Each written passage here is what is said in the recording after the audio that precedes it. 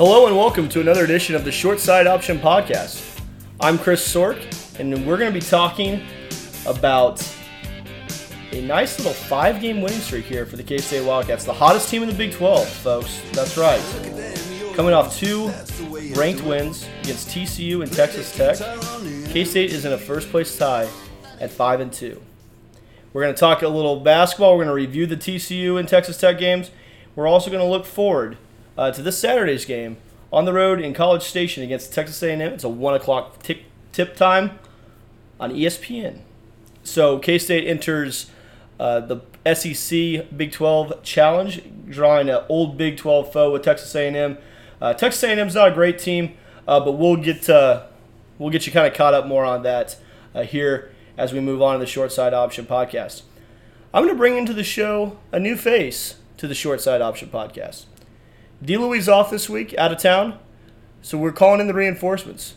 I'd like to welcome Quentin Hoover to the Short Side Option Podcast. Thank you very much, Icon. First time, long time, and big fan of the show. Big shoes to fill for our good pal DLewy, and just happy to be here and talk some cat sports. Well, it's great to have you, Quentin. Tell us a little bit about yourself. I mean, of course I know you, but for the audience out there, what do they need to know about Quentin Hoover? Diehard fan, emo for life, and a lot of tears have been shed in my lifetime following the Cats. Pretty good follower of everything that's Brewsketball now and how we're trajecting forward with K-State football. Really excited to be here, talk a little bit about the well-oiled machine that is Bruce, and talking about what we have upcoming on the rest of the Big 12 schedule. So, yeah, let's just get right into it. So, Quinn, I sat here 2 weeks ago and looked at this 4-game stretch that K-State had coming up at Iowa State, at Oklahoma, TCU at home, Texas Tech at home. I thought they'd be lucky to go 2-2.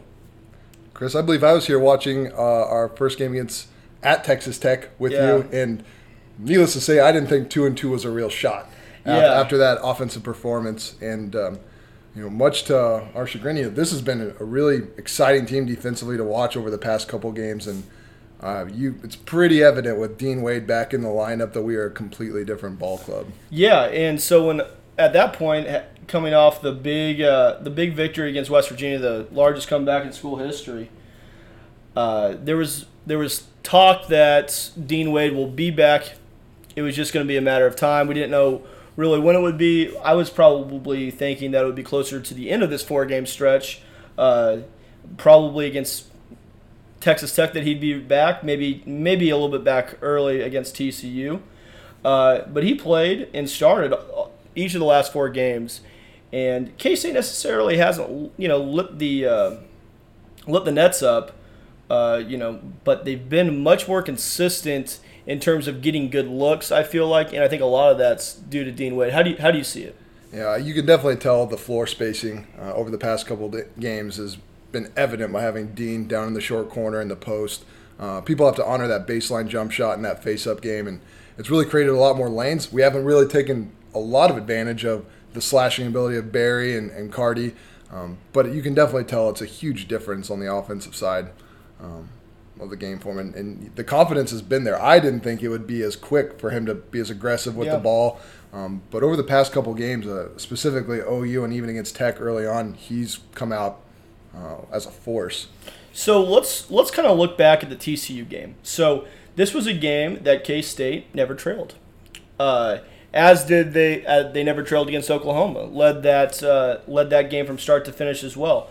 So for the second straight game, K-State really dominates from early on, and you get the music playing over there. But K-State dominates from early on in that game. Xavier Sneed really had his best game of the season, pouring in 18 points, was the recipient of a couple awesome alley-oops from Kamal Stokes. Thought this was maybe K-State's most well-rounded game in terms of how they did things on the offensive end. Getting 65 points, still not a great total, but averaging a little over point of possession, 1.8 points per possession. Did not shoot well from from behind the arc. But what they did do is they held down an offense that was one of the better ones in the Big 12 to only 55 points. And a real nice workmanlike 10-point win by the Cats in this one. Yeah, I think, when you said Xavier Sneed having his best game of the season thus far, huge for our offense with his shooting ability and ability to slash to the rim. And I think what we're also seeing here in the past 4 games is our bench is shrinking. I think we're getting some more stable minutes from a couple of individuals. I know Stockard is someone that's getting more minutes, and Cardi, but we're not seeing much of James Love. We're not seeing much of Austin Trice. And I think Bruce, when shortening that bench, is getting a lot more production and consistency from the offense. Yeah, that's a great point. So Cartier-Jada played 25 minutes, McGurl with 11 in this game. Mayween saddled with some early foul trouble, as per usual, it seems like. But he still had a nice game, only with 19 minutes. Had 8 points and 3 rebounds. So a nice game from the bell cow, always great to see. But this was Sneed's kind of best game to date, like I said. I want to kind of transition here a little bit into the Texas Tech game just for a moment when I look at a couple things from the bench. So against TCU, the bench didn't provide a huge lift, only with 5 bench points. But in the Texas Tech game, and it was especially a low-scoring, physical grinder, which we all expected this game to be. You got 9 points from Mike McGurl in almost 30 minutes of action, and you say, oh, 9 points, why is that such a big deal? But when you get 9 points from one guy on your bench, when you only score 58 total, that's a big boost that you probably weren't counting on going into the game. And this was another game that K-State, not to get too far off of Texas Tech, but this was a game that K-State was able to kind of control as well. Talk a little bit about how you see the bench minutes shaping up. Do you expect really anything more out of one guy that was getting a little bit of run, but it's been since limited to Sean Neal Williams? Do you think it's really going to be about a 7-man rotation, maybe 8 with Stocker going forward? I think it will be, and it's a fluid situation depending on the foul situation with Mayween. Sure. But I think in the post you can depend on Stockard being the first guy off the bench. I think that Trice and Neal Williams might be seeing limited minutes, and I think we're going to continue to see that 4-guard rotation with Mike, Cardi, along with Cam and Barry. But I think you can tell, you said Tech being a knockdown, drag-out affair. We shot 46%, which we held them to 32% defensively on the other side of the coin. But we knew going into this game with that tough defense with Tech, we had 17 turnovers, well over our normal average. I think it was around 11 a game. But I was really impressed with the shot selection that we got, and we had a real intent of getting the ball in the post to Dean and Mack. And we went to the free throw line quite a bit, more than I can remember seeing the past couple games. So you can definitely tell there's a change in offensive philosophy, and I think we're going to continue to see the bench shrinking. Sure, and one thing I want to mention about Texas Tech game, as I don't want to get too far because I want to go back to TCU here, but one thing, since we are talking about the Texas Tech game, is K-State shot an uncanny 58% from 2 in this game, which you're like, well, okay, why are you mentioning from 2-point, field goal territory? Why is that so instrumental? Well, Texas Tech allows teams shooting 41% from 2 in Big 12 play, and of course with Barry Brown loving the mid-range game and getting Dean involved in kind of the mid-range game and then also in the low post.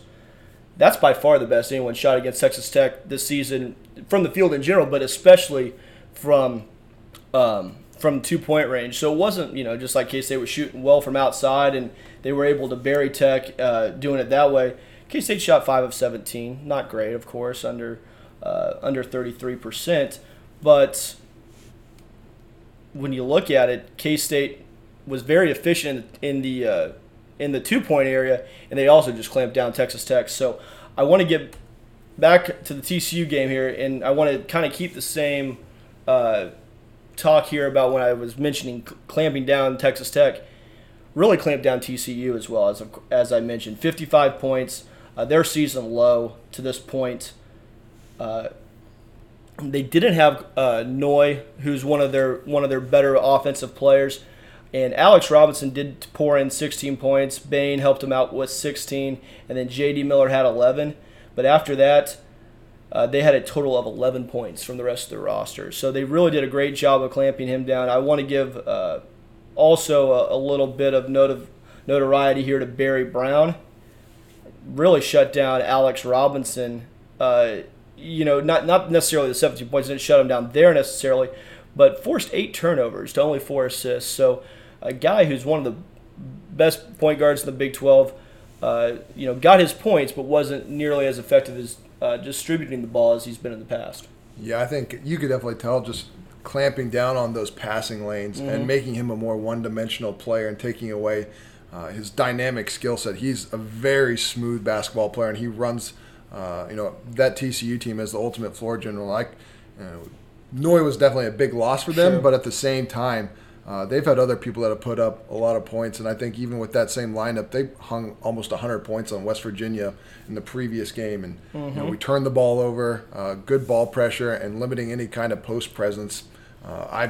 Looking back, I can't remember any real play in my mind that stands out for them having anything going against Mack and Dean in the post. So I think as long as you can keep them one-dimensional, that was a big factor for us to pull out the win. Yeah, and K-State did a great job defending the 3. For a team that was shorthanded, you knew they were going to probably shoot quite a few threes. They did. They shot just as many threes as they did twos. 24 three-point attempts, only 6 makes, 25%. So K-State's getting it done on the defensive end. That's, of course, where they make their hay. The offense is coming around, though. And I want to, go. We'll kind of put a bow here on the TCU game. Is there anything, further that you want to add about the TCU game, or do you want to go ahead and look at Tech now? Let's roll into Tech. So let's close the book on TCU. Nice win for K-State, but Texas Tech comes into this game into Manhattan. Big matchup. Both teams 4-2. KU obviously had won Monday night in a close game against Iowa State. You have this Texas Tech team coming in off 2 losses after starting 4-0. You kind of get the sense that they're hitting a rough patch. Not a real explosive team, obviously, in terms of scoring the ball. Very similar to how K-State is, or had been. I think a lot of people are labeling K-State as just a terrible offensive team because our good friend Fran said so. Yeah, exactly. And we're awful, atrocious. I shook my fist angrily at that, but they're a little bit of mirror images of each other. And when we look at this game, you see that throughout. Both physical teams. What caught your eye in terms of why K-State was not only – K-State, it was nip and tuck through about halfway through the first half, but K-State really took control of the game about at that point. I'm looking it up right now, actually, when K-State kind of got on that run, and it was about 8 minutes or so remaining in the first half. They took the lead and they never relinquished. What kind of sticks out to you about this game? For me, one individual that, we talk a lot about the defensive side of the ball and we have our shortcomings on offense, but I think you could look at what Mike McGuirl did on the defensive side of the ball and towards the end of the first half and well into the second half and completely locked down. Whether it was Culver he was guarding or shifting off the ball, he made a huge difference for us down that stretch in the end. And I think we shot the ball pretty well from the free throw line. The foul situation in the second half got up pretty quick on us, and we were able to capitalize. Barry missed a few, but I think Dean 7 of 8, 7 of 8 from the free throw line, which is huge. We continue to get the ball in the paint, and the weather outside was pretty terrible. I think it was really reminiscent of years back when we played Xavier when they opened it up to the student section. And you could tell watching the game that it was a pretty electric atmosphere, and I could definitely, in my mind, look like the players were feeding off of it. Yeah, so, It's funny you mentioned too. Barry Brown was 1 of 5 from the free throw line. Normally, one of our better foul shooters struggled, but Cam was 5 of 5. Yep. Dean 7 of 8. And then Jada and Mayween split a pair. So, great effort really at the free throw line and that was really a big difference. I mean, Texas Tech only got 8 points at the free throw line. K-State gets 15. There's 7 points of a 13-point victory for K-State. Let's look at Texas Tech here a little bit. What do you make of them exactly? Like I said, they start out 4-0 in conference play. Everyone's thinking that they're an elite Final Four type team, someone that can contend for the conference title. Now they've dropped 3 in a row. What do you make of them? I think they're a one-headed monster. I think that outside of Culver, we've had our own offensive struggles, but I think it's really coming to light for them now. People are realizing that he's their primary ball scorer, and when he's not being aggressive, they're not getting clean looks. Mm-hmm. And especially against a team like ourselves that prides itself on pressure, they folded. And I think you're going to continue to see more of that with the likes of West Virginia's when they've yet to play Kansas in that kind of environment. I think that's going to be a big one. They've got to find other options to score. Yeah, they really do. And they run a very – so, of course, Chris Beard from the Bobby Knight school, so to speak, run a lot of motion stuff. Not necessarily – conducive to letting you in because when we're watching the game on TV, Fran Fraschilla is talking about, hey, we need to see Culver really take over here. If I'm him, I'm running stuff for him. Well, that's just not really kind of their brand of basketball at all. So it'll be interesting to see how they do the rest of the season because I think that they do have some nice pieces, but maybe you see a little bit of the same kind of thing you saw with K-State. Not a lot of confidence from anyone outside of Culver, and maybe it might take some time for them to regain that. I think another thing for K-State, I think you could look back during this 5-game winning streak, and we've been very confident and at the very beginning of games, and we've hit shots early. Mm-hmm. Looking back to the TCU game, Oklahoma, we hit shots early in the game, and I think that's built confidence for us. And I think you can look at that. The first 10 minutes of a ball game, I'd be interested to go back and look how we've trended against opposing teams in the first 10 minutes during this winning streak because I think that just breeds success with that confidence in the team. Sure. No, getting off to great starts is always crucial. And that's the biggest thing. I mean, when you look at first 2 games against Texas and against Texas Tech when we played them down in Lubbock, dreadful starts, awful starts. Terrible basketball. And the thing is, we had the lead in the second half, I believe. Oh, well, no, we didn't. We never had the lead, I don't think, in the second half against Texas. I'm looking that up right now because with Tech we definitely did. With Tech we definitely did not. We got it down to 1, which was seemed like an absolute miracle at the time because of where we started out. We did have the lead in the second half against Texas, and then they go on a huge run and blow us out by 20, which I'd love to have that game back because that's a game that you feel like you really let get away. Yeah, being a home game and against a team with Texas that has proven to be up and down. They've been able to beat North Carolina earlier in their non-con, but then they just recently played TCU and looked atrocious at times. I think it's a team that ever since Shaka Smart's been there's been trying to find an identity with one and done. Yeah. And the talent's definitely there, but being at home, that's one that you really want back. Yeah, you definitely want that one back, and that's kind of the difference. I mean, if we could have had Dean Wade back just a little bit earlier, it would have really changed maybe the complexion of where this conference race is right now. But hey, 7 games into conference play, K-State's tied at the top, so you can't be too. At Astor, my friend. That's right. You can't be too upset about that. So that'll kind of wrap us up here. Q, any thoughts you'd like to share on the TCU Texas Tech game that are just now coming to mind? No extra points, but I think, we talked about confidence earlier and finding those roles within, our bench. I think that we're going to continue to see that, and I'm hopeful that we get more run with Cardi and Mike I think those are going to be two absolutely huge factors as we move forward in the Big 12 schedule. I agree. I think, one thing I'd love to see is the Cardi of last year make a reappearance, because you just haven't quite felt like the aggressiveness is there. And now, of course, when I say that, I thought he had a great drive against Texas Tech that he got whistled for a charge on.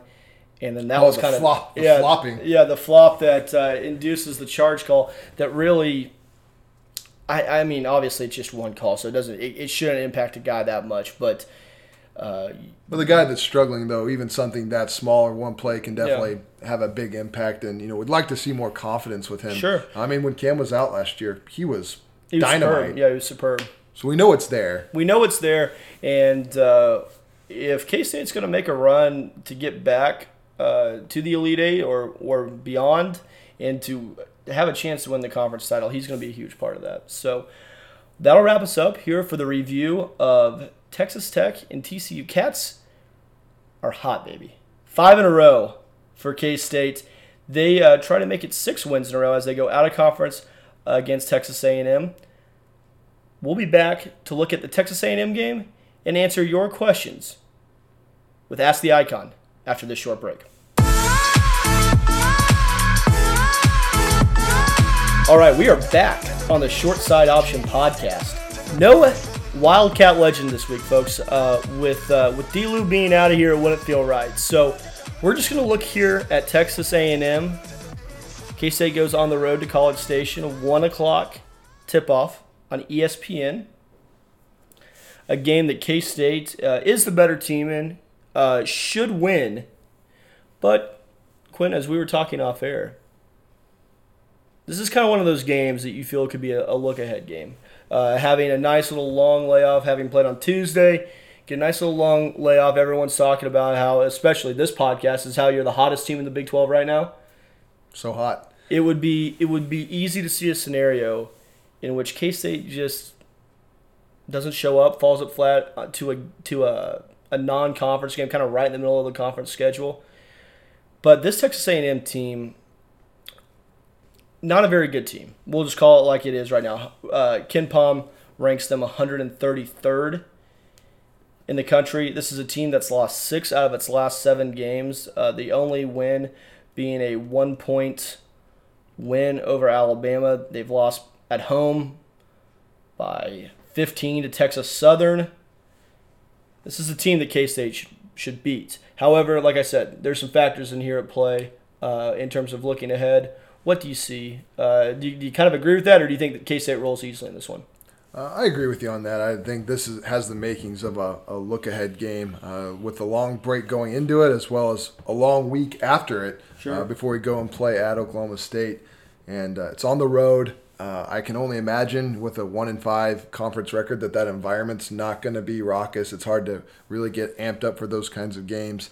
And let's be real. Texas A&M's got talent. Mm-hmm. They've recruited at a pretty high level under Stansbury down there, and when he was an assistant under Billy Kennedy. And I still believe that the Cats pull out the win in this, but I think it's going to be closer than what the line might be. Yeah, so via Ken Pom, K-State is a 4-point favorite.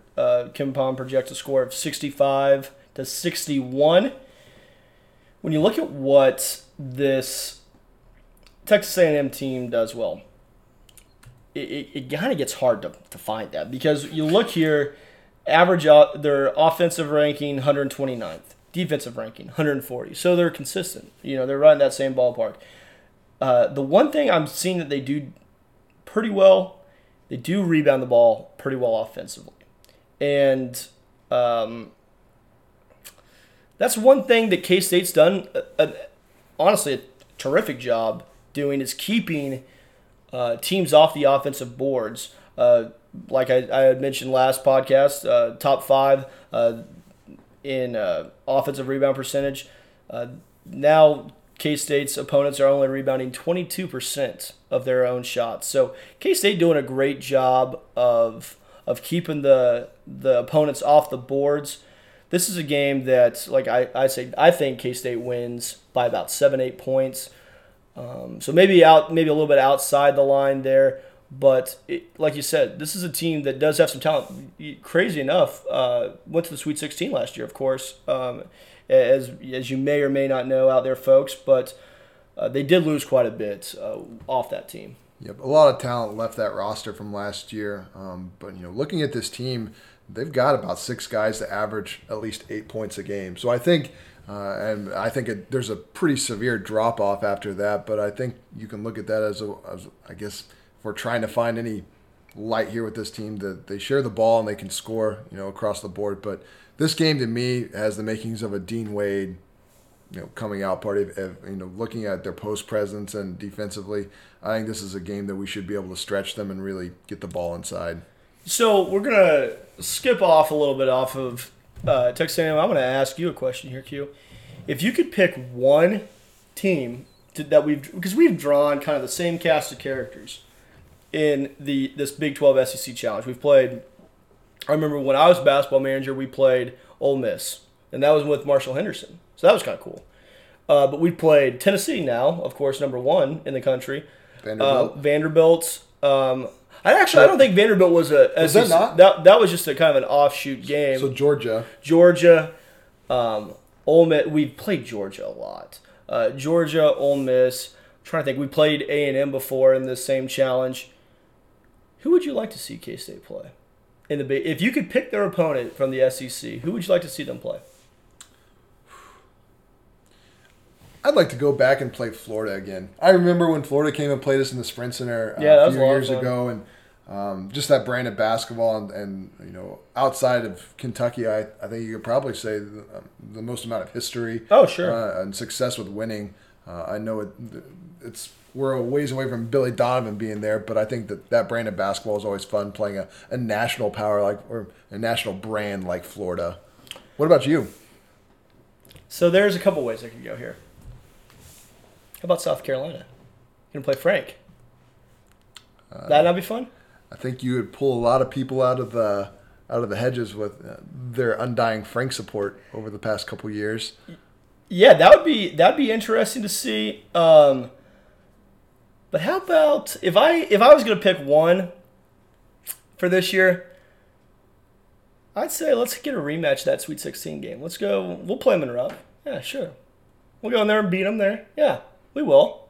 I remember I think I saw a comment from Coach Weber earlier this offseason where he was like wanting to play Kentucky again. Yeah, this is a Sweet 16 rematch. That would be great. Gotta love the Scorpion there. I think I love Bruce's attitude when it comes to that. I think we can all look back before that game in the tournament and just the amount of vinegar that Bruce was coming out and spewing on. Yeah, he was. Cal. I think you're right. I'd like to go back and change my answer. I'd like to play Kentucky again. They're on the heels of a very big game this weekend as well. And but that's you always want for your brand to be playing the best games and being on primetime television. So. Yeah, and that's a great point that you make here about just your brand being out there on primetime television. It's crazy. You look here, I'm looking at the schedule for the Big 12 on Saturday. You can't watch ESPN or ESPN2 pretty much all day and not see a Big 12 team play. So I don't like the fact that this happens in the middle of conference play because you're kind of getting familiar with everything that's going on. But it really is a great time to do it, especially with, there's no football. I mean, of course, Super Bowl is decided. This is the week between. College basketball really kind of takes center stage this week, and you do have some big matchups. You have KU and Kentucky. I believe Iowa State and Ole Miss is another ranked matchup. So you have some good matchups across the board, really. But you really are on a 6 to 8 hour commercial for your conference and your basketball league on ESPN, ESPN2, right in the middle of the day. Nothing really else going on. Yep. For the avid college basketball fan, this is a nice little primer getting ready as we roll into the heart of conference play and into March. And, I think it definitely does throw a wrench. And when you're thinking about game prep, scouting, when you're in conference. Sure. But for us, I think you can look at this as a nice, time to get healthy and relax, with a week leading up to this game and a week after it. But again, focus has got to be on this team. And I have faith that they're going to approach this with a lot of prep because, again, you can't lose to a team that's got a horrendous record in conference and overall. It's a blemish for the resume. Yeah, and that's the other thing, too, is K-State has had some bad losses this season. Could have some very easily even worse losses with George Mason being a one-point game. Southern Miss looked like I think K-State has had their largest comeback against West Virginia, which would also be another bad loss. And Southern Miss, I think, was like the third biggest comeback in school history. So Georgia State, where Dean was injured, that game we were trailing until the end as well. And but again, the best thing that Dick Vermeil said, you keep losing teams losing. That's right. I think this is a prime example of that. Absolutely. So let me get. I know we both are in agreement that K-State's going to win. Give me a score prediction. I know I said earlier that it might be closer than what the line was, but I again think this might be another low-scoring affair. I might say it's going to be a 68-62, 68-60 kind of game. I'm going to go K-State 67, Texas A&M 55. Book it. Mark it down. K-State wins this one, and they get a nice little week off, so to speak, as they will go on the road to Stillwater and resume conference play next Saturday. So that'll do it here for the preview of Texas A&M. Q, would you be so kind to take us to the Ask the Icon segment? Ask the Icon. The first question in this segment comes from Michael Kelly at Kelly Mick. What seed are we going to be in the tournament? Asking for a friend. Well, we had talked off air about this. I was thinking anywhere from the 4 to 6 range, and you, we both echoed that sentiment. But he's not asking for a range. He's asking for a seed. I'm going to say K-State is a 4 seed this year. Not far off from my prediction. Again, a lot of it's up in the air as we finish out our conference season. But I could see us ending the year with about a 12-6 conference record, putting us around a 5 seed. Okay. That's my prediction. Okay. Next question comes from Steven at Godlewski22. Mr. Icon. Oh, very proper. Very nice. I like that. If you could take one K-State basketball player off this year's team and have them also play on next year's football team, who would it be and why?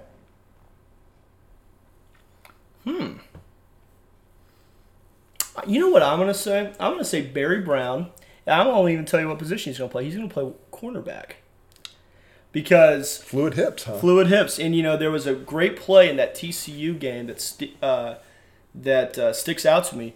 TCU had a long outlet down the end, heading towards the tarp side of Bramlage, and Barry gracefully intercepts the pass. I felt like if Stan Weber was calling, or if I could hear what Stan Weber was saying, he was like, "That's the next great K-State cornerback out there." And a velvety voice. I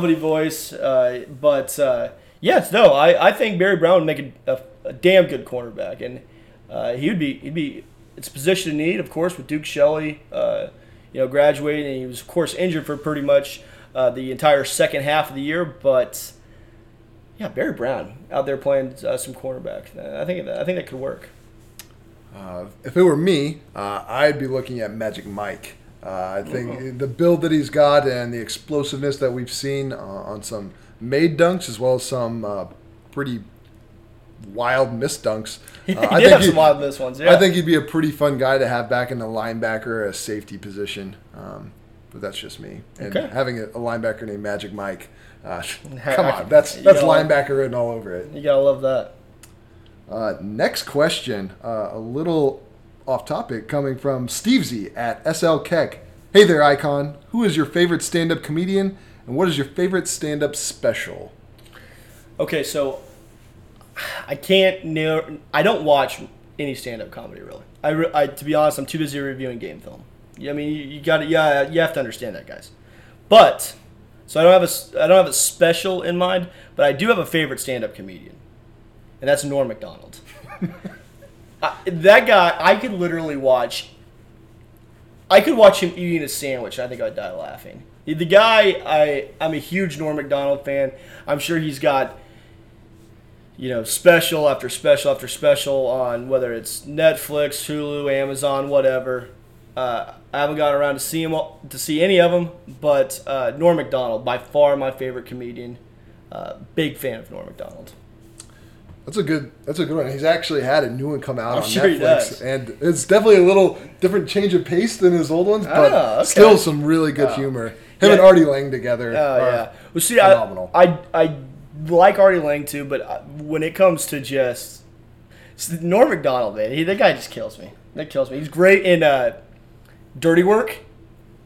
Of course, who can forget that movie? And also a nice cameo in Billy Madison. So, yeah, huge. His work on SNL stands up for itself. Well, yeah, him as a Weekend Update guy. Unbelievable. Yeah, there's been no one better since him. No. Next question. I think it's a great question coming from Tyler H. at TH8. Icon, will K-State blow KU out when we finally play them in a couple weeks, or will it be a close victory? It'll be a close victory. By close, I mean probably about 7 points. So we won't. And I'm going to just kind of go off topic here a little bit, but I'm going to look at KU's recent home victories, not just against K-State, but against anybody. Other than the TCU game, which I didn't get a chance to really look at in the Oklahoma game. So their last two games, I guess. So against Texas and against Iowa State. A 4-point win against Iowa State and a 2-point win against Texas. Coming down to the wire. I can't tell you how many times growing up as a child I watched them, anytime I thought that any team had a chance to beat them, KU would end up winning by 12 to 15, 20 points, whatever. And they'd be singing that damn chant the final 2-3 minutes of the game. They haven't been singing much this year in the last two games. So, we're looking back at it. That Texas game was a few inches away from them losing at home to Texas. And they've blown some leads, and they haven't been, they've been good at home, of course, and they have a great home court advantage. But of course, Tyler's talking about the game in Manhattan. But I do think that K-State. I think K-State will win that game in Manhattan, and I'll tell you what, we owe them in Lawrence. We should have won there the last 2 years and came up short by a single possession each game. We might be getting out the brims this year. Whoa. That's a big statement, my friend. I'm going there. I think because we definitely owe them in Allen Fieldhouse, and I know for a fact. So, of course, this senior class has not beaten KU. Nope. Not home, not away. Not Big 12 tournament, nothing. And so what, in your mind, what needs to happen? If there's something that absolutely is going to be a key part of us pulling off this sweep, what would that be? To me, it's relatively simple. Losing Azubuike for them is a huge loss for it's a huge loss for their team, but it's a huge loss, especially in terms of the matchup for when they play K-State. From the K-State perspective, they don't really have a guy. K-State doesn't really have a guy that can match up with the width and the power of Azubuike. Now, I'm really Dietrich Lawson. I was not really necessarily a believer in how much he was going to impact KU, just because be quite frank, I knew who he was. I know he was a ballyhooed recruit, all that stuff. Crash conference. Yeah, but he played in Memphis. I never saw him play, honestly, at Memphis, but I had only heard just sterling things about the guy. So I said, okay, we'll wait and see on this guy, and he's very good, very talented, good looking shot. He does like to shoot it from outside. He's not a great outside shooter, but he's capable. He has a good stroke. The last couple games, he's showed it off a little bit with some confidence and self giving him the green light. So I think there's a little bit of stretch to his game, but again, he's not the physically imposing presence that an Azubuike presents on the offensive or the defensive side of the ball, which is, I think, the bigger loss for KU. So what does K-State need to do to win those games? When I was a basketball manager, I'm gonna go back here in a time machine. Drop some names. So when I was a basketball manager, when we played KU in Allen Fieldhouse, we had the game plan of going and we were going to try to double Joel Embiid anytime we got the ball. And that didn't work for us. We got blown out in that game.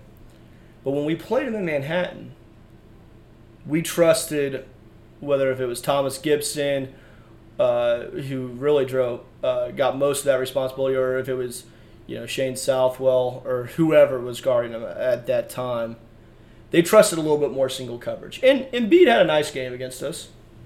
And now he had to leave that game. I believe that was kind of the start of his back problems.